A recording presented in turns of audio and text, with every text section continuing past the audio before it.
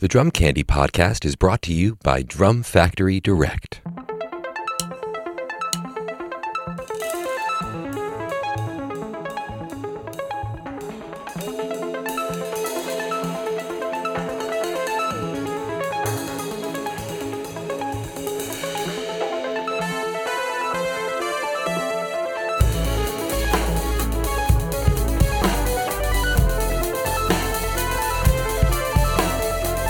What's up, everyone? Welcome into episode 7 of season 2 of the Drum Candy Podcast. This is your host, Mike Dawson, coming to you from Drum Factory Direct in Pittsburgh, Pennsylvania. This week is a special episode. We're going to do these every once in a while. If you were listening to last season, we did a few 10 Reasons to Love series with my buddies David Throckmorton and Tom Wendt.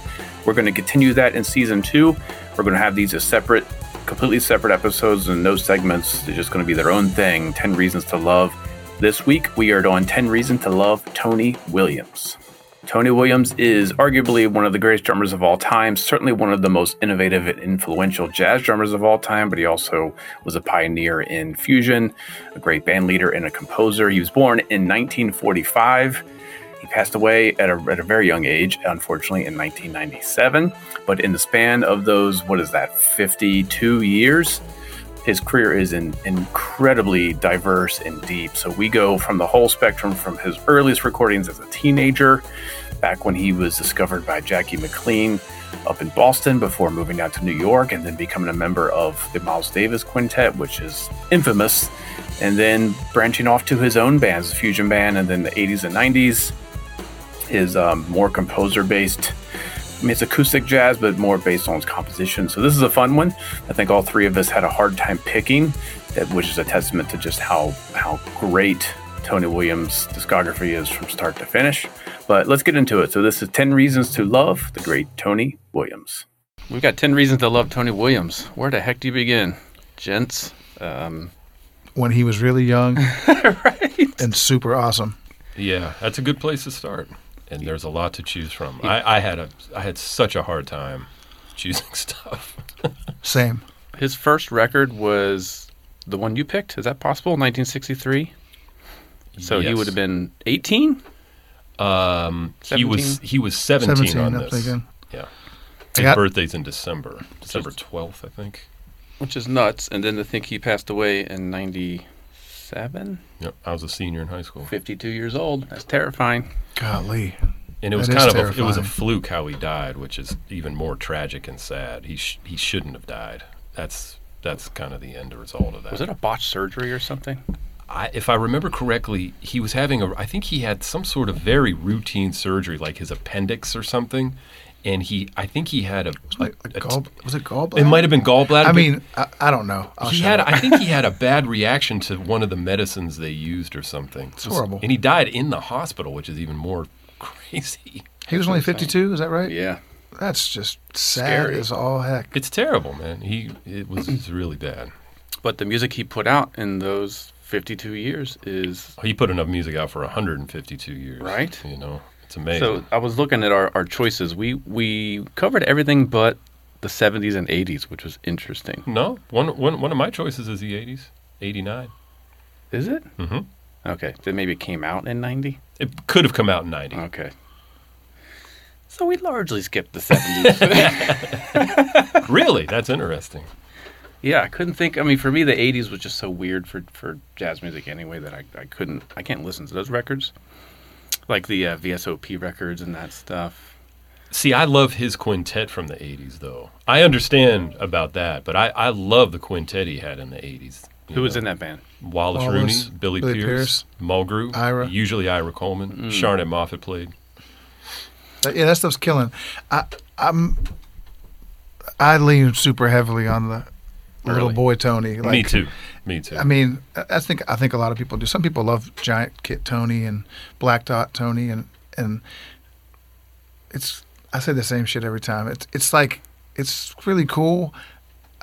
I like what I like. No, I do can't help too. it. And I I think- like young Tony, 4-piece scratch kit, tone, 2 cymbals Tony. I totally feel the same. I think the one reason why I like the 80s quintet was the first Tony recording I heard was 7 Steps to Heaven because my dad had that record, and I love that. But Yeah, I think that's the first thing I heard as well. really, that's interesting. But for me, right after that, I have a cousin who lives in Boston. He's a doctor, but he also plays drums, and he's into jazz. And for I think it was my 14th birthday, he gave me Angel Street on cassette. Oh, dope. So I heard that very, very young. So I was like, wow, these tunes are great, and Yeah. it was really like I just really like the music. So I think that's why I kind of have a little bit of a love for I that have a group. soft spot for that band. His as writing well. is so great. I mean, the tunes are great. It was a great band, and nobody could play that music like that on the drums and make it work. I Yeah. mean, nobody could do that. Yeah. So it's unique in that He's respect. playing those giant sticks too. Oh my god! Yeah, it's incredible. Loud, like bright cymbals. Brushes and stuff. on a black dot. Yeah, yeah. Odd But choices. it sounds great when he does it. It does It's sound amazing. cool. So the first thing I heard with Tony, I was on a field trip in 7th grade to Annapolis, Maryland, and I went in the gift shop, and they had those like gold collection records. Yeah. Yep. Whatever they were. It was a bootleg of the Miles Quintet from Europe. And then I got a Coltrane bootleg. I have a gold collection Coltrane record. Yeah, and it's the Love killing. Supreme. Yeah, it's Love Supreme. Yeah. But I was Wow. 13 years old, and that's what I heard. I was like, I don't know what the Yeah. hell I'm listening to. Yeah. So it just sent me down a path like, this is chaos, and I need to know why I should like it. Yeah. Yeah. It took me a while to get there. I remember after 7 Steps to Heaven, I think I bought ESP, which is such a great record. But I remember at that time, I remember listening to it and loving the music, but having absolutely no idea what was happening. I liked it, but I didn't know Yeah, what it I have a was. really similar thing to that. Like, I haven't had many jobs in my life, thankfully. But when I was like 19, I worked at a BP gas station for a couple months. I didn't know that. My mom worked there, and I worked there. And I usually would work. Sometimes I would work. This is so stupid. I'm talking about this. Sometimes I work like a day shift where my mom would work, and I would Sure. just like pump gas and clean up and stuff. But sometimes I'd work this night shift, and there was no one ever there, Yeah. and I would just like practice on a pad and listen to music all night. Oh, that's And cool. I like that about it. Where am I going with this story? Talking about Tony. Yeah. And my dad would pick me up. I didn't have my license. I got my license kind of late. Yeah, I did too. And my dad picked me up like really early in the morning, like 5 o'clock one time, and was driving me home. And he put on, what was the Tony Moa station? DUQ. DUQ. And they had Nefertiti on. Really? I was like 18 or 19. I bet Butch Perkins was on then. He probably played that. And it was like kind of, and I was already I'd heard some Tony stuff and Elvin and whatnot, but it was like way over my head. Yeah. At 19, I was like, What is that? this is kind of dark and weird, Mhm. and I was confused. And I remember and maybe I was tired because I was up all night. But then, like a year later, I bought that record and just totally fell in love with it. Yeah. Like a year later, Yeah. it just hit me like a ton of bricks. I was like, this is amazing. I remember when I heard 7 Steps to Heaven, the drum solo, which is great. I remember it took me a minute to figure out he was playing over the form. Mm-hmm. And when I figured that out, I was like, wow, that's awesome. Yeah. Like I had never heard a drummer do that before. And it Yeah. took me a minute. I was like, man, that sounds so great. How did they know when to come in? And then I realized, like, oh, wait a minute. And it was like, wow, that's Yeah. really cool. Well, we're definitely going to listen to that. That's Good. my first choice. Yeah. Beautiful. Have you guys checked out the bootleg rehersal Yes. Yeah. stuff? Yes. I love how those tunes start out like they don't know what the hell they're doing. Yep. Like It's Freedom really Jazz cool. Dance. Freedom Jazz He's Dance. trying to tell Tony what to do, and Tony's Yeah. like, Triplets. I can't play. I can't play it that fast. Yeah. Yeah. Like Elvin. He said something like play it like Elf. Or like Blakey, I think. Did he say Elvin? I think he said Elvin. Well, we might have said both of them. Yeah. But he definitely I said can't Elvin. remember. I haven't heard that in a while. And I But remember those thinking are great. Tony was probably like, man, don't tell me what to play. Yeah, don't tell me how to play like Elvin or Boo.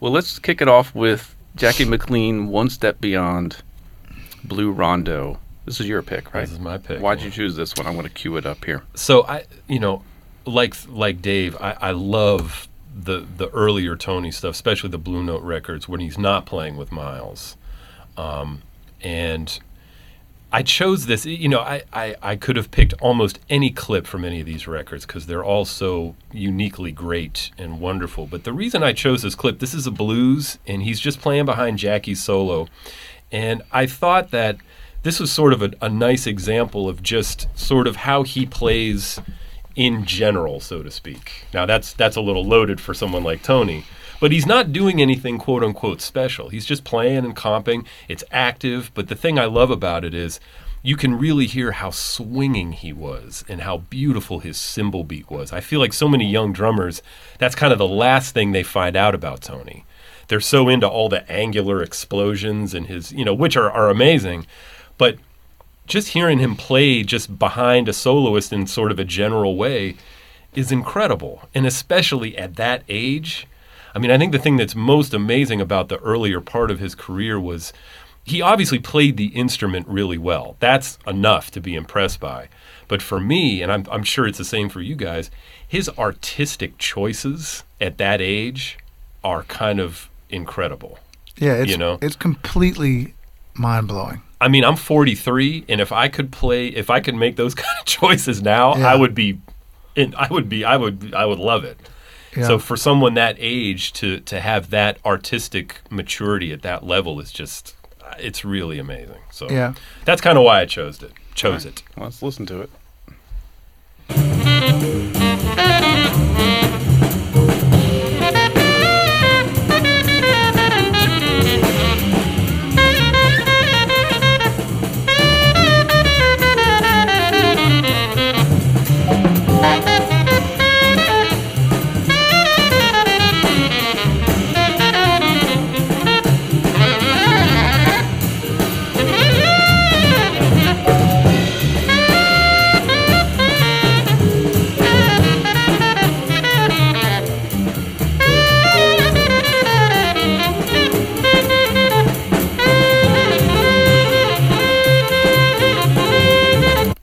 Goodness. So, I mean, it's, again, I mean, the other thing about these records that I think is important to point out, especially for younger folks who might be listening, is when I hear that, I hear the entire history of jazz drumming up to that point. Mm-hmm. And I think a lot of times when younger drummers learn about Tony, they learn that, he was this incredible phenom at 17 playing with Miles. Tony worked his butt off. It's obvious. Yeah. I mean, he was obviously prodigiously talented, but he said in multiple interviews, like from the time he was about 10 until the time he was about 15, 16, he was practicing hours and hours a day. And you can hear that, and you can hear that he's listened to everybody, So he wasn't some freak of nature who just appeared. He was very talented, but he put that work in. I feel like anyone that plays on a super high level, absolutely, it just doesn't happen. No, of course. And a lot of people think, this person's so gifted, or you're so gifted, and maybe there's a little of that going around, but it's hard work. I think it's all work. It is, and I think that's. And people make the mistake, like, not to get too sidetracked, but like, if you take a lesson with this guy, you're going to be amazing. It's like, you're going to be amazing if you work on it. If you work really your hard. butt off, It'll take 10 years to figure out what they just showed you. Exactly. People think they're going to leave that one lesson and there's There gonna be goes some a magic key. Yeah. It's like, that doesn't happen like that, man. I took so many years of lessons, and it was a great conversation, but none of it ended up going into me because I didn't chase it the right way. Yeah. I was still working on books separate of what the teacher was telling me, just dumb teenager stuff.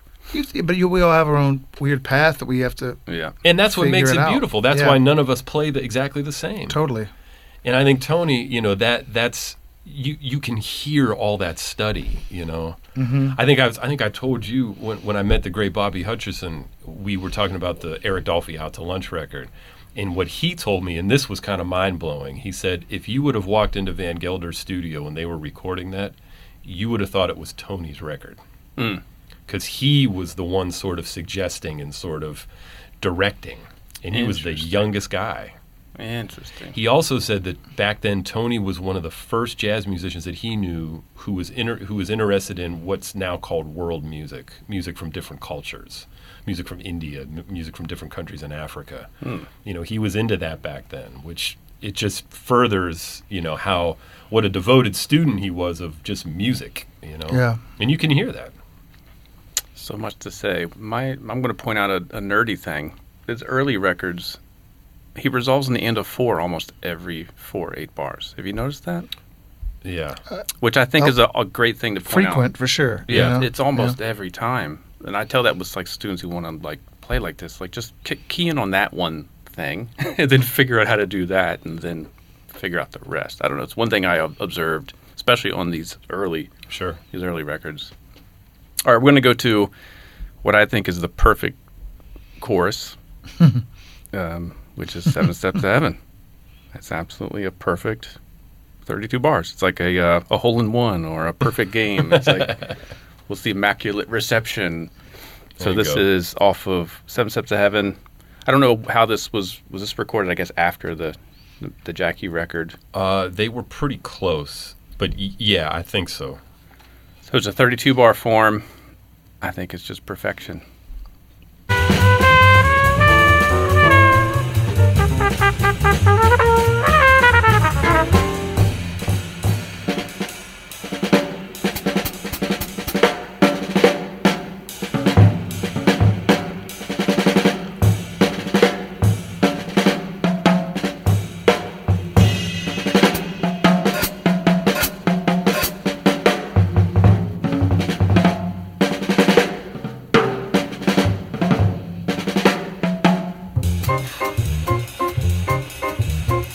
Better than that, in my opinion. I mean, there again, the artistic maturity, it's his use of space and the melodic sense. It's all there, it's really, it's beautiful to listen to. That whole record for me is, I wish he played on the whole thing. That's a weird one, right? Because half of it is... I love Frank Butler, though. Yeah. The West Coast, have you ever heard the outtakes of that where they play Joshua real slow? No. Oh, it's killing. It's really great. Well, I think you were saying earlier how you had a hard time picking these. We've talked about that in the other ones. Like, some were easy. Yeah. Like, I think you said Blakey was hard. Yeah, Blakey was hard. This one was super easy for me. Jack was super easy for me, but Tony was really hard. I called you freaking out yesterday. Yeah. Like, I can't pick from this stuff. Like, how do you expect me to do this? So I was like listening to all this Tony, and all I just kept thinking was like, it's all just so amazing. Yeah. And I talk about this all the time with musicians and drummer friends and stuff. It's like, I tell Tom this recently, it's like certain bands, like the Coltrane Quartet's like this for me, and I realize it with Second Mouse Quintet. It's like, if I let myself listen to it, it's like all I want to hear. I could go on like a rabbit hole of just like 18 months could go by, like it's all I would want to listen to. and it reminds me, it always makes me not over listen to it, which is probably stupid. But I was freaking out yesterday on all this stuff, and I was talking to my oldest son about how, he's like, what are you doing? I'm like, I'm trying to pick these tunes for this thing about Tony, and we're talking about it. And I was talking about Miles, and just saying everything from that group, how like this all goes past the drumming. Like the band is amazing, the music is amazing, the listening that's happening, how they all play together, all these things we talk about, and all these. And I was trying to explain to Ross, like, man, Miles like just kept changing jazz, and like he just kept reinventing jazz. So I was explaining that to him. So I played him some early stuff, then I played him some slightly later stuff. We're just sitting in my living room. He had heard Kind of Blue before, and he loves it. And I started playing him some other stuff with Jimmy Cobb, and then I put him some stuff with Tony. And as soon as he heard one of the things I picked... Is that the first one? Yeah. Yes. No, it's not. It's the one after that. This. But when he heard it, it was funny, like, because he loves music, period. But he doesn't know a ton about jazz. I'm not sure if I know a ton about jazz. Yeah, you do. But as soon as Ross heard it, he said, it's so bouncy. And I'm like, yeah. It's like there's that symbol, man. It's like it's just bouncing like crazy. And it's like, I feel the same way what you said about like people, they focus on all the like excitement and all the, explosions and all this stuff. But that's what I was getting yesterday. It's just like, man, listen to that. Oh, he had one of the most beautiful cymbal beats. Roy Haynes used to talk about that, like the first time he heard him, because they're both from Boston. Mm-hmm. And he was like, man, another thing I forgot to mention about the One Step Beyond record, that band, that's how Tony got to New York, was with Jackie. And that band, that was a working band. And there's a gentleman here in Pittsburgh who has an organization called Kinte Arts Alliance. His name's Mensa Wali, who's a really wonderful older gentleman who lived in New York all through the 50s and 60s. The very first time that band played in New York, he was there. They played a loft concert. Jackie didn't have a cabaret card at that time. And they played at like a loft concert. And he said everybody was there to hear Tony. Mingus, Art Blakey, Miles. Because they had all heard about this kid from Boston who Jackie had hired. Wow. And he was there. And he said it was amazing, you know. Well, let's go to your pick from that record, the Miles Davis in concert, All of You. We'll go out of order. Okay. Yeah, we'll go back to the other cool. one. So this, I'm glad you chose this. You picked this for the ride beat. Almost all of what I picked has something to do with that. Yeah. I mean, there's a tune where he's just playing solo drums, but I think like all the guys I really love in general that play jazz, for me it kind of always comes back to that. I mean, there's people that don't have. There's guys I really like that maybe their ride cymbal thing isn't their total strength, but most of the guys at the top of my list, they all play the shit out of the cymbal, you know. And I'm still trying to. I mean, and it just always keeps reminding me to like, man, like that's what it's all about. You know, before you guys came over, because I was so dejected about not being able to swing quietly from that gig, I just played like a half-hour ride cymbal. Before you guys got here, I was like, I gotta play quiet with no earplugs in. Like, can I do this anymore? Yeah, you can do it. So man. Frustrating. Sometimes there's other factors. There's a lot of those. I also love how he only comes. They come in on like the 2 or the 3 sometimes on this record. Oh, yeah. So let's check it out. This is All of You. We're starting around 4 minutes and 40 seconds in.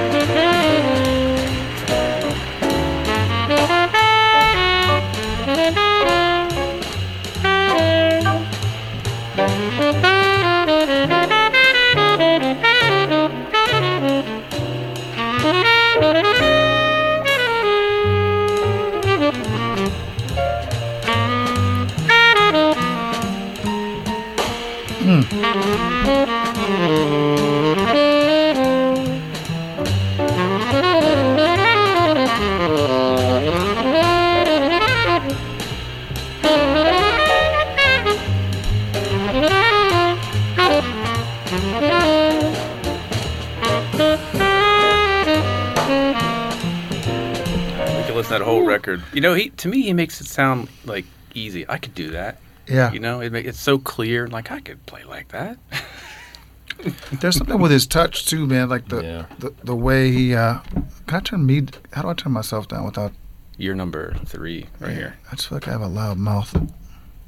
Anyway, if you guys can't hear me, you can turn it back up. No, we got you. There's this like, I don't know, man. It's like. I always use that word with these guys. Like, there's this magic with him. Like, every time he hits the snare drum, I mean, I get it. I understand how this stuff works, but, like, he's just better at it than most people. He gets so many, like, little tiny different colors, different nuances and colors out of these rim shots and non-rim shots. Yep. It freaks me out. It's to be that young. I know. Yeah. I mean, I think it freaks everyone out. Everyone knows all this, but how great he is. If he you still can really wasn't play. even 20 years old when this. It's made. ridiculous. Yep. And like the sound of I just go crazy. The sound of the bass drum, the sound of the snare drum, all the left foot stuff. You know, it bounces like crazy. Yeah. Hearing that, like, you can hear how much Jack was into that. It's like it's so apparent. Yeah. I think another thing about this period. And this band, I've talked with several people who saw this group live multiple times. Pre-Wayne or even counting the band? Counting Wayne. Yeah. And each one of them has said that Tony never overplayed volume-wise, which I think a lot of younger drummers, they hear that and they think it's this ultra, like, super aggressive, loud, and it wasn't. I mean, he was playing very acoustically. I mean, there was a lot of dynamics in the band, but the people who heard that band that I've talked to have said that, no, you could always hear the bass and the piano. He was never... Wow. Which, again, it goes to that musicality. You know? How about those European date stuff? I feel like he had an attitude or something. Like he's kind of destroying the drums on those European dates. Well, there's some of that on 4 and More because they were not exactly happy they weren't getting paid that night. Is that what it was? That was an NAACP benefit, and Miles didn't tell them that they were donating their services until right before the gig, and they were like, "Wait a minute, what?" That's why he's got a chip on his shoulder. That's the commonly held story. I wasn't there, but Well, we got another one of yours, Dave. We got Air Raid. yes, Why'd you pick this record? How do you pronounce this artist's name? I kind of know, but ask Tom. Gratian Moncourt. Gratian? Is it Gratian? Gratian. I always thought it was Gratian, but anyway. Yeah, some people call him Gratian. His father was Gratian Moncourt II, who was a very good bass player from the swing era. Yeah. I So didn't know that. he came from a musical family. Well, like, all my stuff is all young 4-piece Gretsch kit Tony. You know, that's just, I just can't get enough. And Understand. we talk about these albums a lot, like the Jackie record, the Gratian Evolution, records, yeah. the Andrew Hill record, like the Eric Dolphy record. Like, because there's everyone knows the Miles stuff for the most part. But there's not a ton of these. You know, you have the Herbie stuff, there's the Soothsayer, there's Yep. Una Mas. You know, like there's my point of view. There's a couple other Vertigo. ones. Yeah. Yeah, totally. But like, these are kind of weird little Oh, they're so great. records, and they're so cool and different. You know, He plays. I didn't mean to cut you off. No, but you're not. I mean, to my ear, he plays very differently than he does with Miles. the music's just so different. That's true. You know, That's true. and like yesterday I was realizing like how different the Miles studio stuff is recorded and sounds versus the Blue Note stuff. Absolutely. And they're both really cool. But very You know, different. Because I'll say this other thing for another track, but let's hear this. Check it out. This is Air Raid.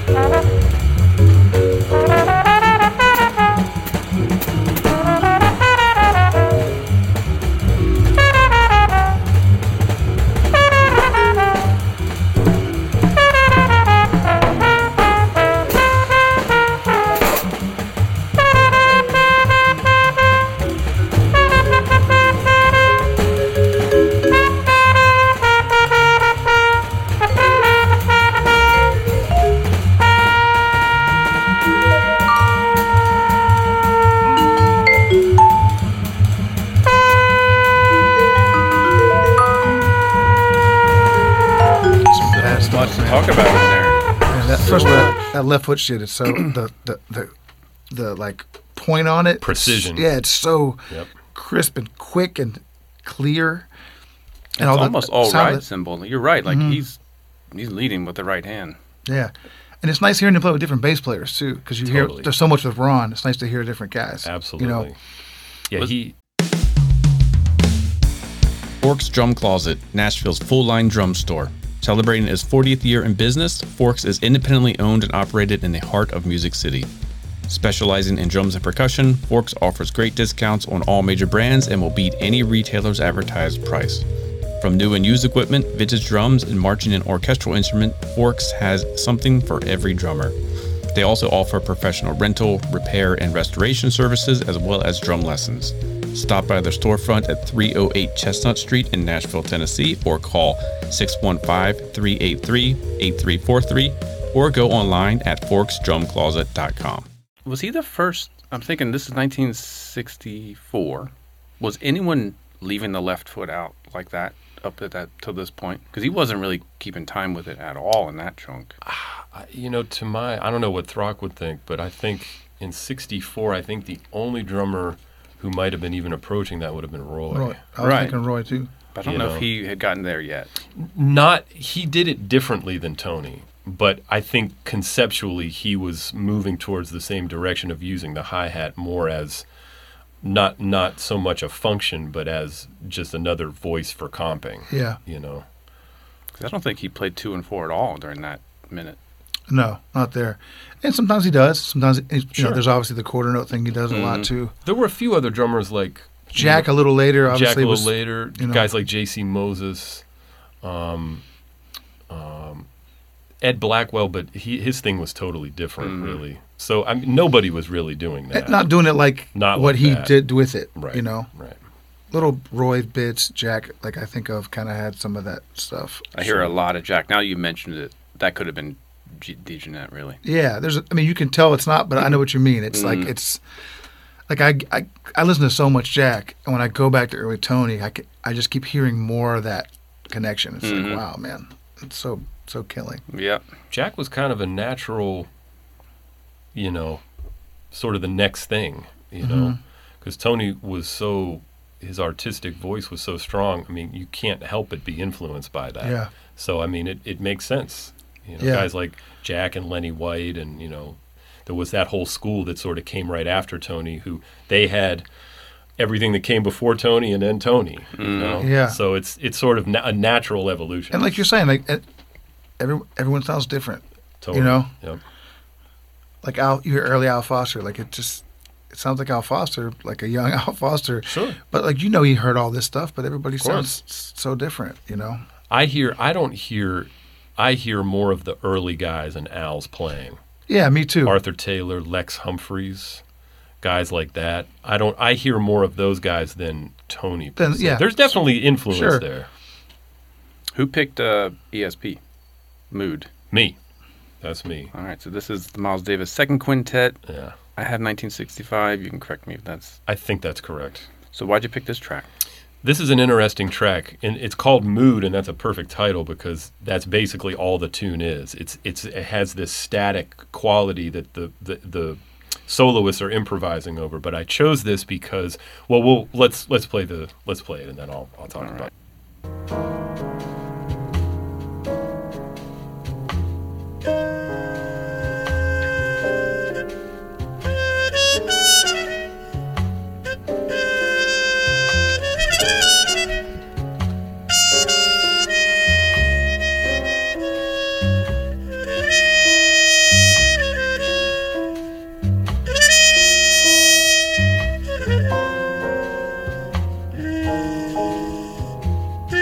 And hearing these out of context, it's like a whole new experience for me. Yeah. Because normally I listen to the whole record. Yeah.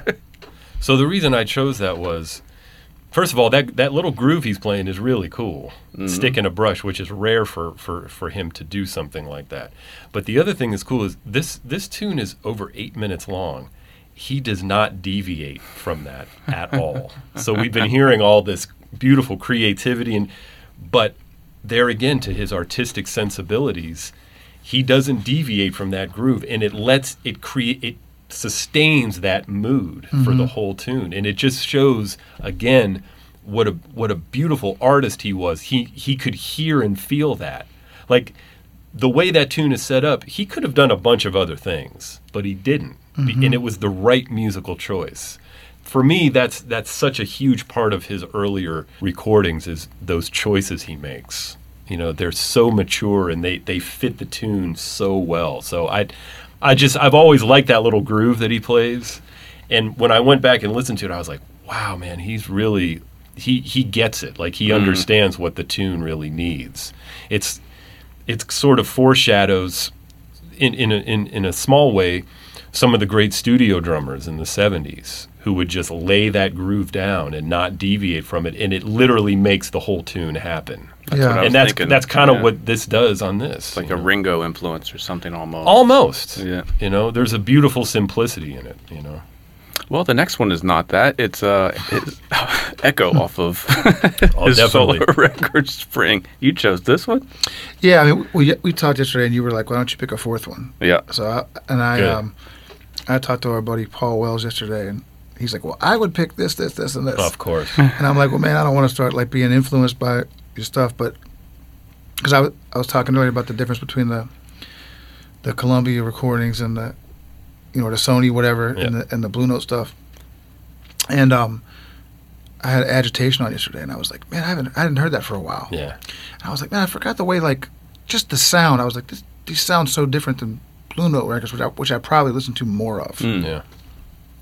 And I was like, man, I almost want to pick this because it's just like fresh to my ears, you know. Yeah. And but I ended up going back to this because it's awesome. It is. I mean, they're all awesome, you know.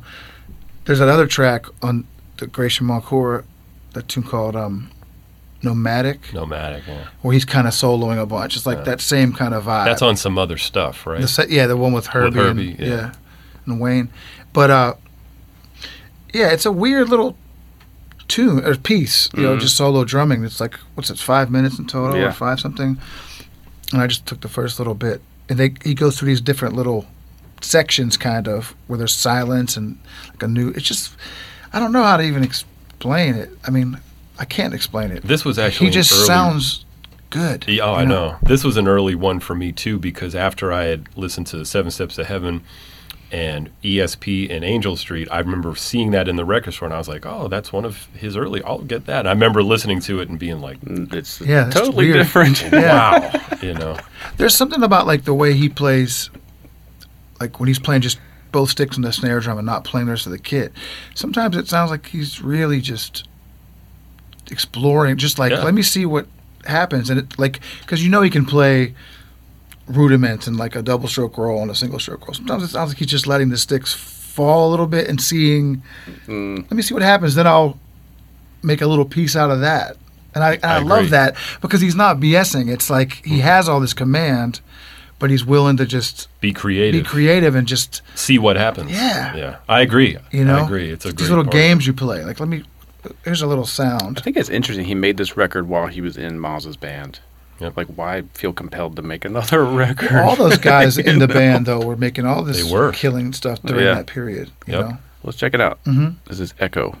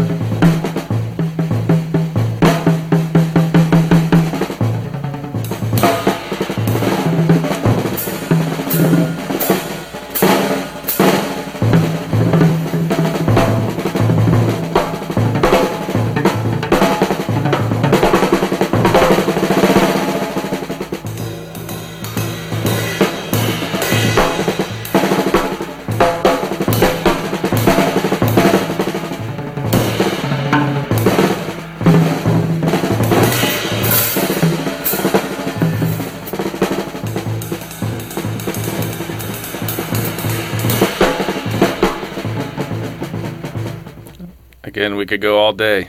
I wish this whole record was solo drums, to be honest with you. I mean, I wouldn't mind hearing that as well. I mean, I love the record as a whole. It is a great record. There's something about, like, people talk about, like, we've been busting your balls a little bit about the Gretsch drums thing. Well, I have. Yeah. But, like, there's, you know, the great Gretsch sound kind of thing. I mean, like, there's something to that, man. You know, and whether you're hearing, like, Blakey or, like, all these, Elvin, all these guys, and how you tune is going to change it. There's something about, like, the simplicity of, even though a lot goes into making these recordings sound good, but it's just a really real sound. There's no, like, it's not like a pop record where you're making it into like you're creating a new, like the way Steve Gadd's drums. Mm-hmm. And I love Steve Gadd. I'm not ripping on anything after that, or the guys I grew up hearing, MTV bands and Wacko and these guys. But like, you know, there's something about no muffling. You know, Coded Ambassadors. I'm going to say that might be a single-headed rack tom, though. Well, I doubt it is, but it does. I don't think it is. His rack tom in this period sometimes gets a little of that dead kind of sound. Yeah, it totally did. But like you can hear, I've played drums like this so much, like that's the sound, and there's something to it, man. It's almost like if you tried to put me behind the wheel of like a race car. Like, I can't drive that thing. It's wild. It's a wild animal, you know? And I think drummers, they get spoiled by moon gels and towels and tape and pinstripes and all this shit that we've all played, and that's cool. And I'm not saying that this sound is right for a rock record or a pop record or a absolutely. country record, but there's something about having to control the wild, lion that is a drum set that sounds like this. What'll play That a kit? I thrive on that. It's like Of course. to learn to control it. Of course. Like there's all these sounds. What can you do with them? That's what I'm Right. talking about with Tony earlier. Of course. The way he's getting all this stuff out of the snare drum and the bass drum and the cymbals. Well, It's you get- have to have control. You have to have a Completely. real sound, and you have to be able to draw the sound out of the instrument. I mean, I've had so many older guys, say to me like, you don't know what kind of drummer you're dealing with until he or she plays a drum set like that. Totally. And I think there's something to that. I mean, all And those other sounds it is makes great. you have to figure it out. Of course. So, Yes. and I'm not shitting on anybody. I mean, I am in a way, but like, because I love playing some dead drums sometimes and playing a groove. It's Sure. killing. But I see so many people with 100 moon gels and rings and Two triple fly ply heads, heads. yeah. You know what I mean? I always say triple ply because I'm not even sure if they really exist. There's one. There's one. It's just I like sticking it to them, like, Yeah. and then what that does, and I'm not trying to be the teacher, but in a way, Just I am. talk, man. Just talk. It's like people want to like hit the drum and all their sloppiness. They want it to sound the same no matter where they hit it because they have Exactly. no control. Right.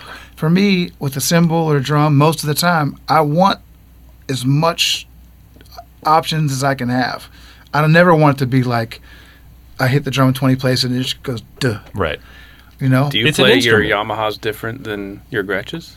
Not really. So they No, give you the same. they have a different vibe, but no, not really. I mean, if I'm playing like fusion music, tuning low, and I'll muffle a little bit, but never like super dead. But if I've been on sessions where people want a specific thing, and I'm happy to do it, especially if it's for just some That's different. That's an Yeah. artistic thing. yeah, I mean, what you're talking about is being able to play the instrument. completely. It's an instrument. You got to get sound out of it. How do you produce so many young drummers? It's all about what am I playing and not how am I playing. Therefore, Right. what sound am I getting? You know? Yeah, and we talked That's about. important. I talked about earlier, like the guys at the top of my list want to hear that control of the cymbal. The same thing goes with the guys top of my list. Like, take away what they're playing, Right. and what does it sound like? What's the sound? They all have a sound and control, Yep. and that's what it comes down to for me. Well, if you think about horn players, they'll stand in a corner and play long tones and just focus on their sound. Mm-hmm. Drummers are like, how can I interject this? It's for so many of them, I think sound is the last thing they're thinking of. But that's the first thing you hear. Of course. That's the only thing. Of course. You know? Of it's course. like it's like someone's voice. Yes. And I think that's how I feel about any artist. It's like, man, do they have a good sound? Saxophone player, guitar player, bass player, rapper, whatever. It's like I want to hear your sound Well, man, and your inflection and Of your rhythm. course. I remember Charlie Rouse. There's that great interview with Charlie Rouse, and he says, in my day, nobody cared what you play. They wanted to hear what was your sound. Yeah, Did you have a sound on your instrument? yeah, And that's what you're talking about. totally. Interesting. Man, I got to sit in on a Mickey Roker's kit a bunch when I lived in Philly. You want to talk about a magic trick. Yep. He Yep. made that thing sound so beautiful. Yep. And then Wow. it was like pinstripe Yep. heads. Yeah. Just a regular Zildjian medium ride. He Like, he what actually is showed me going on he here? showed me how to muffle a bass drum with one piece of newspaper once. How to fold it. Yeah, And I remember he was playing a backline kit with some very clangy A's. yeah. And like you just said, like Guitar Center A's. and when he played, it sounded wonderful. yeah. And it was because he has a sound. you Yeah. know. He knows how to get Well, the I sound mean, out of it. and I'm not Mickey Roker. I'm not Tony Williams, but I've been doing a bunch of these festivals recently. My cymbals got lost for a while, Yeah. so I've been That's kind of been forced to happening to everybody. been playing a bunch of backline cymbals, and I haven't got anything really good, but I haven't got anything totally terrible where I'm like, okay, I'm going to start bringing my cymbals because my attitude is I'm just playing with whatever's there, Yeah. and it's way easier not having to worry about any of Worry that stuff. about it, yeah. But the first gig I played backline cymbals, they were pretty terrible. And I heard like a clip on. I was playing with Dan Wilson. I heard like he posted a little clip or somebody posted something, and I was like, it just sounds like me playing the drums. Right. Like it still sounds like me. I can hear it instantly. Well, Sure, there's a snare drum and toms Right. playing a Gretsch kit, but it's like the cymbal. It's like the Roger Humphreys line. It's Yep. not the horse. It ain't the horse. It's the jockey. Right. Or what does someone say? It's not the gun. It's the gunner. It's like, man. And I'm not saying I have it like these legends, No, man. but it sounds like me. Right. It's not. But that's the truth, It's not though. the pinstripes or the Right. the Right. A medium ride. There was a story, I'm not sure if this is right. I think it was Adam Nussbaum was doing a tour over in Japan, and Mel Lewis was on the same tour. I think it was Adam, and he was complaining about the backline kits, and Mel said, if you play like you'll sound like you, no matter what you're playing. Yeah. And that's what you're talking about. Yeah. He's right. Well, when I interviewed Paul Thompson for the podcast, that was one of the questions. Like, do you care about gear? He's like, I do not give a crap what you're bringing. Don't show me your new symbol. I Yeah. don't Yeah. care. Yeah. Well, that was the thing too. It's like I knew instantly these guys. They felt bad that my cymbals were lost. Right. But they just know it's me, and I'm going to play like me. Right. They don't hear the difference. Right. Yep. And I talked to Glenn about it. He's like, yeah, I hear guys all the time. Oh, my reads are messed up.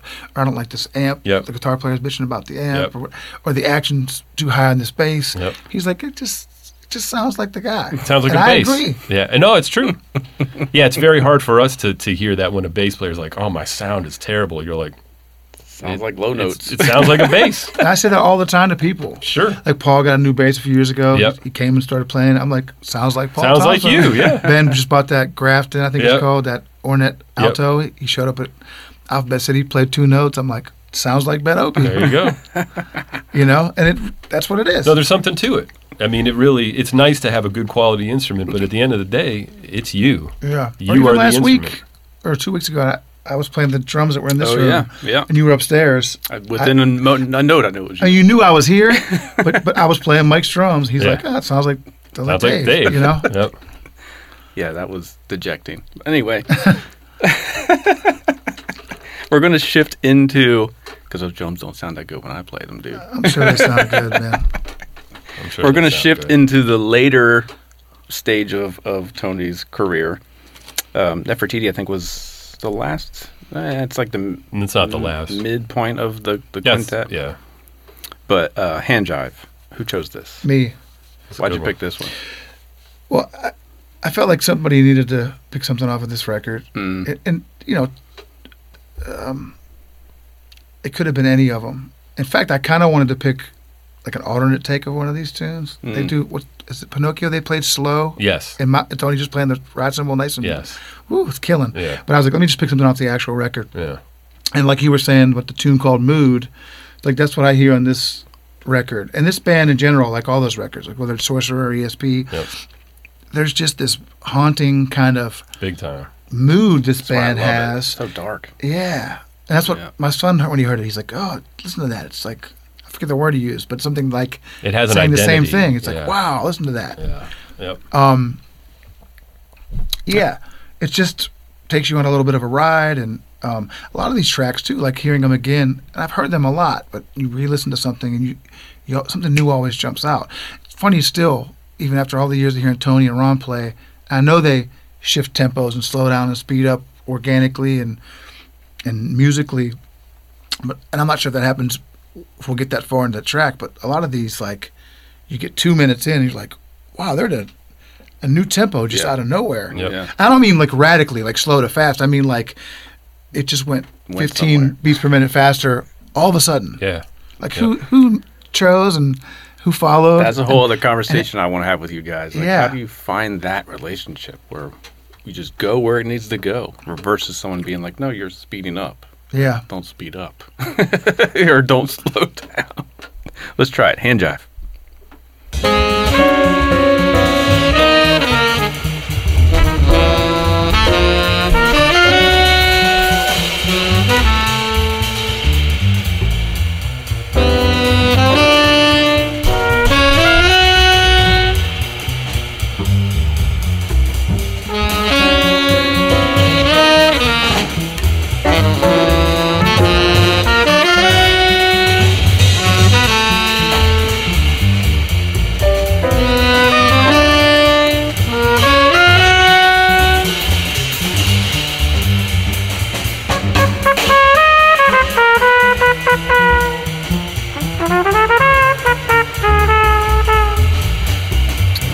So the whole record, I've probably listened to that record more than any of the quintet records. Is that right?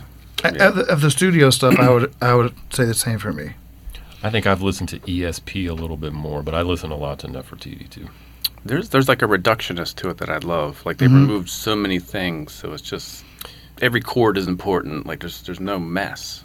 Even when I play a lot of notes, which I absolutely love. And it's dark. It feels like still modern. He could have made that record today. Yeah, You know? but I don't think. Yeah. I mean, yeah, I was talking to Wells a little bit about this record yesterday. It's like, or this band, and it's like, I forget who, he was talking to somebody, and they said to him like, Wells, if I screw this up, don't yell at me. But somebody said like, is it okay to have a band try to play like this? And it's like, then you just start feeling like, well, what's the point? Like, you can never do it like that. Because I've heard bands that try to sound kind of like that. Like Wallace had a record that was really cool and very like this band. I mean, Wynton's first quintet Sure, of course. came directly out of that. Yeah, yeah, you're right. Yeah. How do you guys react if you hear a band that's obviously like, maybe they're great players, but it's obviously they're just copying this vibe? I mean, I haven't heard it that much. I mean, like there's like a couple of those things where it's really Yeah. where you're like, oh, they're really going for that. Like Wallace sticks out to me, and like you said, the Wynton stuff. But when I hear elements of it, it's sure you might hear like, oh, these people have checked out that music, but it never really sounds like. And that's not a knock. They just have their own way of doing it. But there's such a ridiculous instant identity to this band or Coltrane's Quartet. Like it's like anything in a second. I think that's true. I think one of the reasons that it's like that with this band is one thing Miles was great at was putting bands together. Totally. So I think he had such a knack for finding people who would work really well together, and I think this is one of the best examples of that. So I think that's one reason why it has that, is that these guys were all very much on the same page and just doing it. I think if people are doing it well, it's going to sound good. Sure. And it's never going to be that, because that's only that. Totally. But I think you can take that concept and use that. Yeah, and I for think sure. if they're all good players and they're approaching it with honesty and integrity, it can be great. It all depends on how Yeah. they do it. All right, we're going to go into fusion mode. Uh-oh. Tony Williams' Lifetime Emergency. I chose this because it's I've had this record since I was, 14, 15. Hated it. I told you like a month ago, it's like my favorite record. Yeah. I mean, That's I don't cool. It's like a cognac or something. All of a sudden, I'm like, I absolutely love the taste of this poison. Like, That's cool. That's cool. Yeah. I love listening to records that I felt a certain way about for years, and then all of a sudden they're brand new. That's fun. You know what it was? I'm just picking from the beginning of the record because I feel like the whole record is just an experience. But when the track where he's singing, Yeah. like I used to think this is really I strange. really like that track. But I absolutely love it. It's good. It's like a weird, and I don't drink, I don't do any drugs, or whatever. But when I hear that track, I feel like I'm affected by being. The music is making me like question Intoxicated. everything. I'm like, what's happening? I'm a little scared. It's like this is weird. I agree. It must. Maybe that's what it's like. But coming out of the gates, they are just blazing. So here it is, Emergency from the opening cut.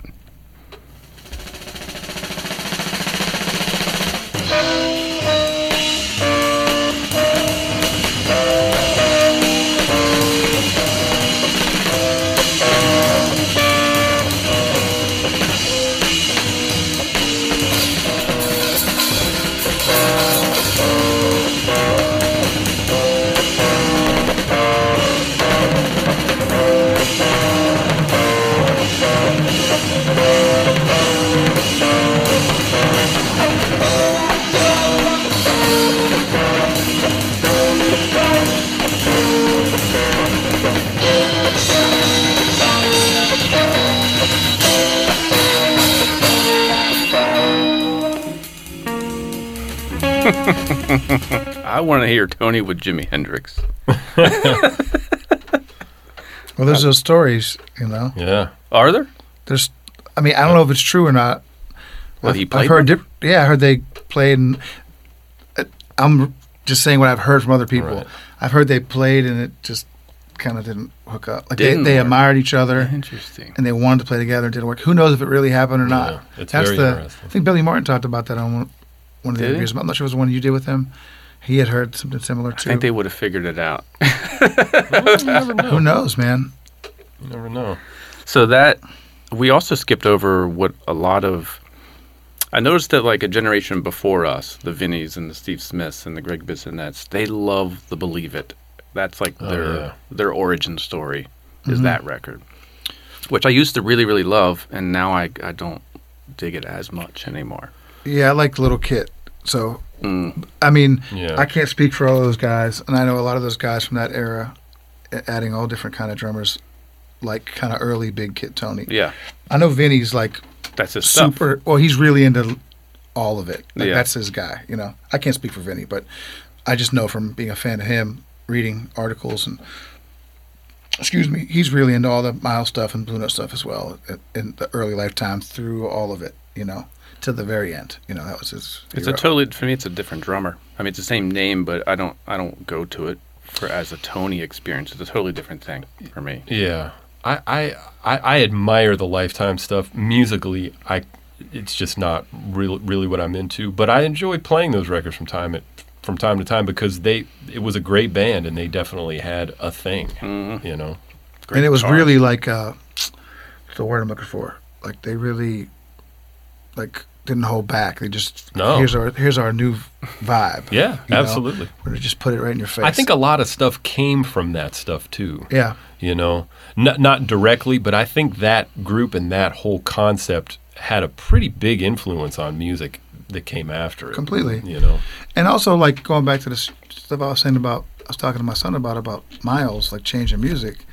It's like all these early fusion bands, like it all stemmed from Miles' band. yeah, very much so. You know, it's crazy to think that. Yep, You know. it is. I mean, pretty much the upper echelon of jazz history has been Miles' bands in the past 50 years. There's always some exceptions, but like so many people Yeah. that we consider to be these. I would you, agree. You know, you think about Mahavishnu and Headhunters and Lifetime and Weather Yep. Report and Return to Forever. Yep. It's like that shit's all directly mean- coming out of Miles. No, you're right. You're right. Pretty Crazy. It is. It's a lot of know? influence. All right, now we go to 1990 or 89, Native Heart. Why'd you pick this record? This track is Extreme Measures. So I was trying to find a track to play from this band that would sort of sum it up for why I like it. And this was sort of I could have picked a bunch of others, but I really like this for two reasons. First of all, the tune is really killing, and it's Tony's tune, and the groove he's playing on it is unique, and nobody can really play this kind of groove like him. So let's check it out, and then we'll talk about it.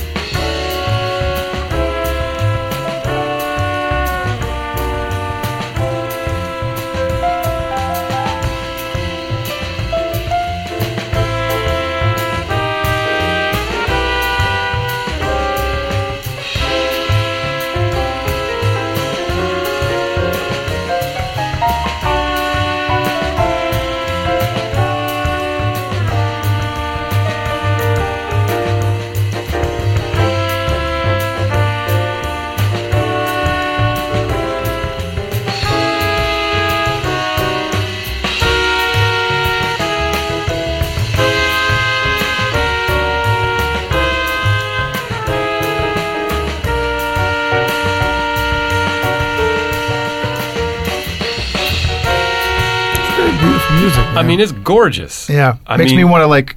I have all these records and I've listened to them, but it's been a while. Yeah. Makes me want to just go on a little binge with this band. His tunes were so beautiful. They were hip, but they were beautiful. And that groove, you know, it's kind of swinging, but it's kind of that digga-day, digga-day, digga-day. Yeah, I always think of him when I hear people play stuff like this. I always feel like I always think about this band, and Yeah. because there was a lot of that Yes. with this band. There was a lot of swinging stuff, but there was a lot of stuff like that. Yeah. And it's just that sound, the sound that Wallace and Billy Pierce got and Mulgrew, it's so beautiful. And it's also a little bit of just personal nostalgia, but Yeah. It makes me think of, when I was younger. Sure. But that sound was kind of, I think it's great. And as I said before at the beginning of the episode, there's nobody that could play in a traditional jazz quintet setting and play drums like that and make it work like that. I mean, there's no one in the world that could do that but him. Mm-hmm. And it just makes it unique. you know? It's such a mature, like he's in mature mode, composer mode. Yes. But he's only 44 years old. Yeah. He's a year older than I am You now, know? which is... Yeah, I'm way older than that, which is sad. Yeah, you are, man. Damn. I know. And this is related but unrelated. Like with YouTube over the last bunch of years, and there's always new stuff popping up. That like, did you see this video that came out? Blah blah blah. And a bunch of those, Zildjian used to put out those. Oh, yeah. Those I had Zildjian those. days. Yeah. Oh, yeah. And did you see the video on this one? You see the video on this? There's a new clip of this one. Yeah. Or Tony. Yeah. And I loved. There was a bunch of Tony footage. I love this one that surfaced a couple years ago. And I could be wrong. It could be 10 years ago now. But when I saw it, I don't even remember how long it was. I feel like it was like a 10-minute clip. And it's Zildjian Day, and Tony didn't hit one cymbal. He took like this solo, and he just played only drums. Didn't hit not one. That's And I'm just awesome. wondering, like, Probably intentional. is Armin there just like, play the cymbals, Come on, man. hit the cymbal, or one of those guys, John DeChristopher, like, play the cymbals. That's incredible. I mean, Playing rolls and the toms, all that Tony stuff. Yep. Oh, he was like composer. He was like a I was total like, man, he's composer, not even yeah. thinking about these cymbals. That's really cool. was that the big yellow DW kit? I think it was still. Was it I feel like before it was that? still a Greshke, but it could have been. Don't get me talking. There's a about couple of those. Don't say that. Never. I'm gonna be quiet before I get in trouble. All right, we're going to wrap up the episode with my third choice, which was the first Tony record I purchased, Which Story one? of Neptune. Oh, I remember buying that. I bought it brand new at Me too. at wherever I went, Waxy Maxie's or something. Sam Goody. Might have been Camelot. I'm just being silly. It might have Camelot. been, or I think I Mother's. bought We one. had Mother's music. Anyway, I only bought it because like he's a drummer, and I had that weird Miles Davis bootleg. I was like, I got to find something else this dude is on. Yeah. And this, so I picked it's a The Suite. It's a suite. I picked the middle tune, Yeah. Creature of Consciousness. Creatures of Consciousness. Because compositionally, it's amazing, but also no other drummer on earth could play this piece because it's so much about what he's doing on the drums. Yeah. That's how a lot of that later stuff is. Nobody else can play that. It's so cool. So here it is. This is our final tune for Tony. Creatures of Conscious.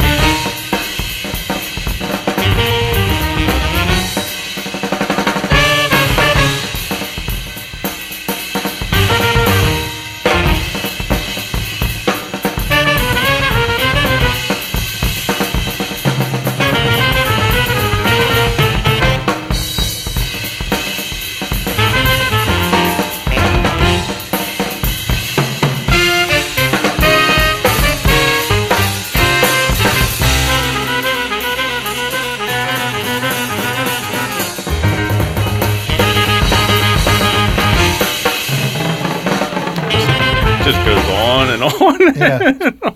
That's so great. Yeah. I remember buying that. Buying that when record. I hear this era, I like it. I really do. I always feel like I'm inside of his bass drum. Oh, I know. So much air. It's just so overwhelming. Yeah. You know, It's a I'm used big to, drum, I'm man. used to that little bass drum and how awesome it sounded. I'm just like, man, I feel like I'm inside of a drum. Yeah. That might sound those were ridiculous. big drums, man. A big 24-inch bass drum with the two black dots. I talked to a friend of mine actually sat behind that kid and he said to get any kind of sound, you had to like. Well, that goes back to what you said earlier that he wasn't playing loud. Like, he was playing loud then. Yes. No question. No question. He's playing loud. Like on the Live in New York video, I mean, you can tell. Like there's moments where it's just like, woo, you know. Yeah, he was loud. Yeah, I interviewed Delfeo Marsalis years ago and asked him about playing with all these guys, and he played with them all later in their career, and it was kind of the same thing. You just got to jump on board and just go. Yeah. Yeah, it's like a train. You just get on or get off, you know. Well, we could probably do 30 more Tony Williams tracks and still scratch the surface, but hopefully that gives everyone some things to check out. For me, a lot of these records I've heard but never like dissected like this, and it's a whole new experience. I've got some takeaways. I've got to check out some of the Blue Note stuff more. Yeah, those ones that like those Gratian Moncurs, the Jackie, the Andrew Hill. Like if you haven't heard those, Out to Lunch. I mean, they're incredible. They're so cool. They're really we've listened to that so much, and I find every time I put it on, it's just you get something new. Yeah, and you just can't believe that he was a kid. Kid. Playing like swinging harder than anybody, and just all this imagination. It's really inspiring, man. Very much so. Yep. Well, that's it. Thank you, guys. Thank you. All right, I hope you enjoyed that episode, and I hope it inspires you to dig a little bit deeper into Tony Williams' discography. Like we discussed, we skipped over most of the stuff he did in the 80s and a bunch of the stuff he did in the 70s with his Lifetime band. So just, open up his discography, go start to finish. But I think you could go with the records that we picked here. They're all just incredible listens. So hopefully, if you're not a fan of Tony Williams, this might inspire you to check out some more. If you are a longtime Tony Williams fan like I am, hopefully this is getting you to dig out some of these records you might have put away for a while, or some of the stuff that you might have missed along the way. There's just so much great music, great drumming, super inspiring to dig back into the discography of Tony Williams. So thank you for listening. Again, if you like the show, please give us a 5-star rating on whatever platform you get your podcasts. Also, don't forget to write a short review. That does help get this show to rank higher when people search for drums or drum podcasts or any of that sort of thing. Until next time, have a great week, and we'll see you back in our regular format next Friday.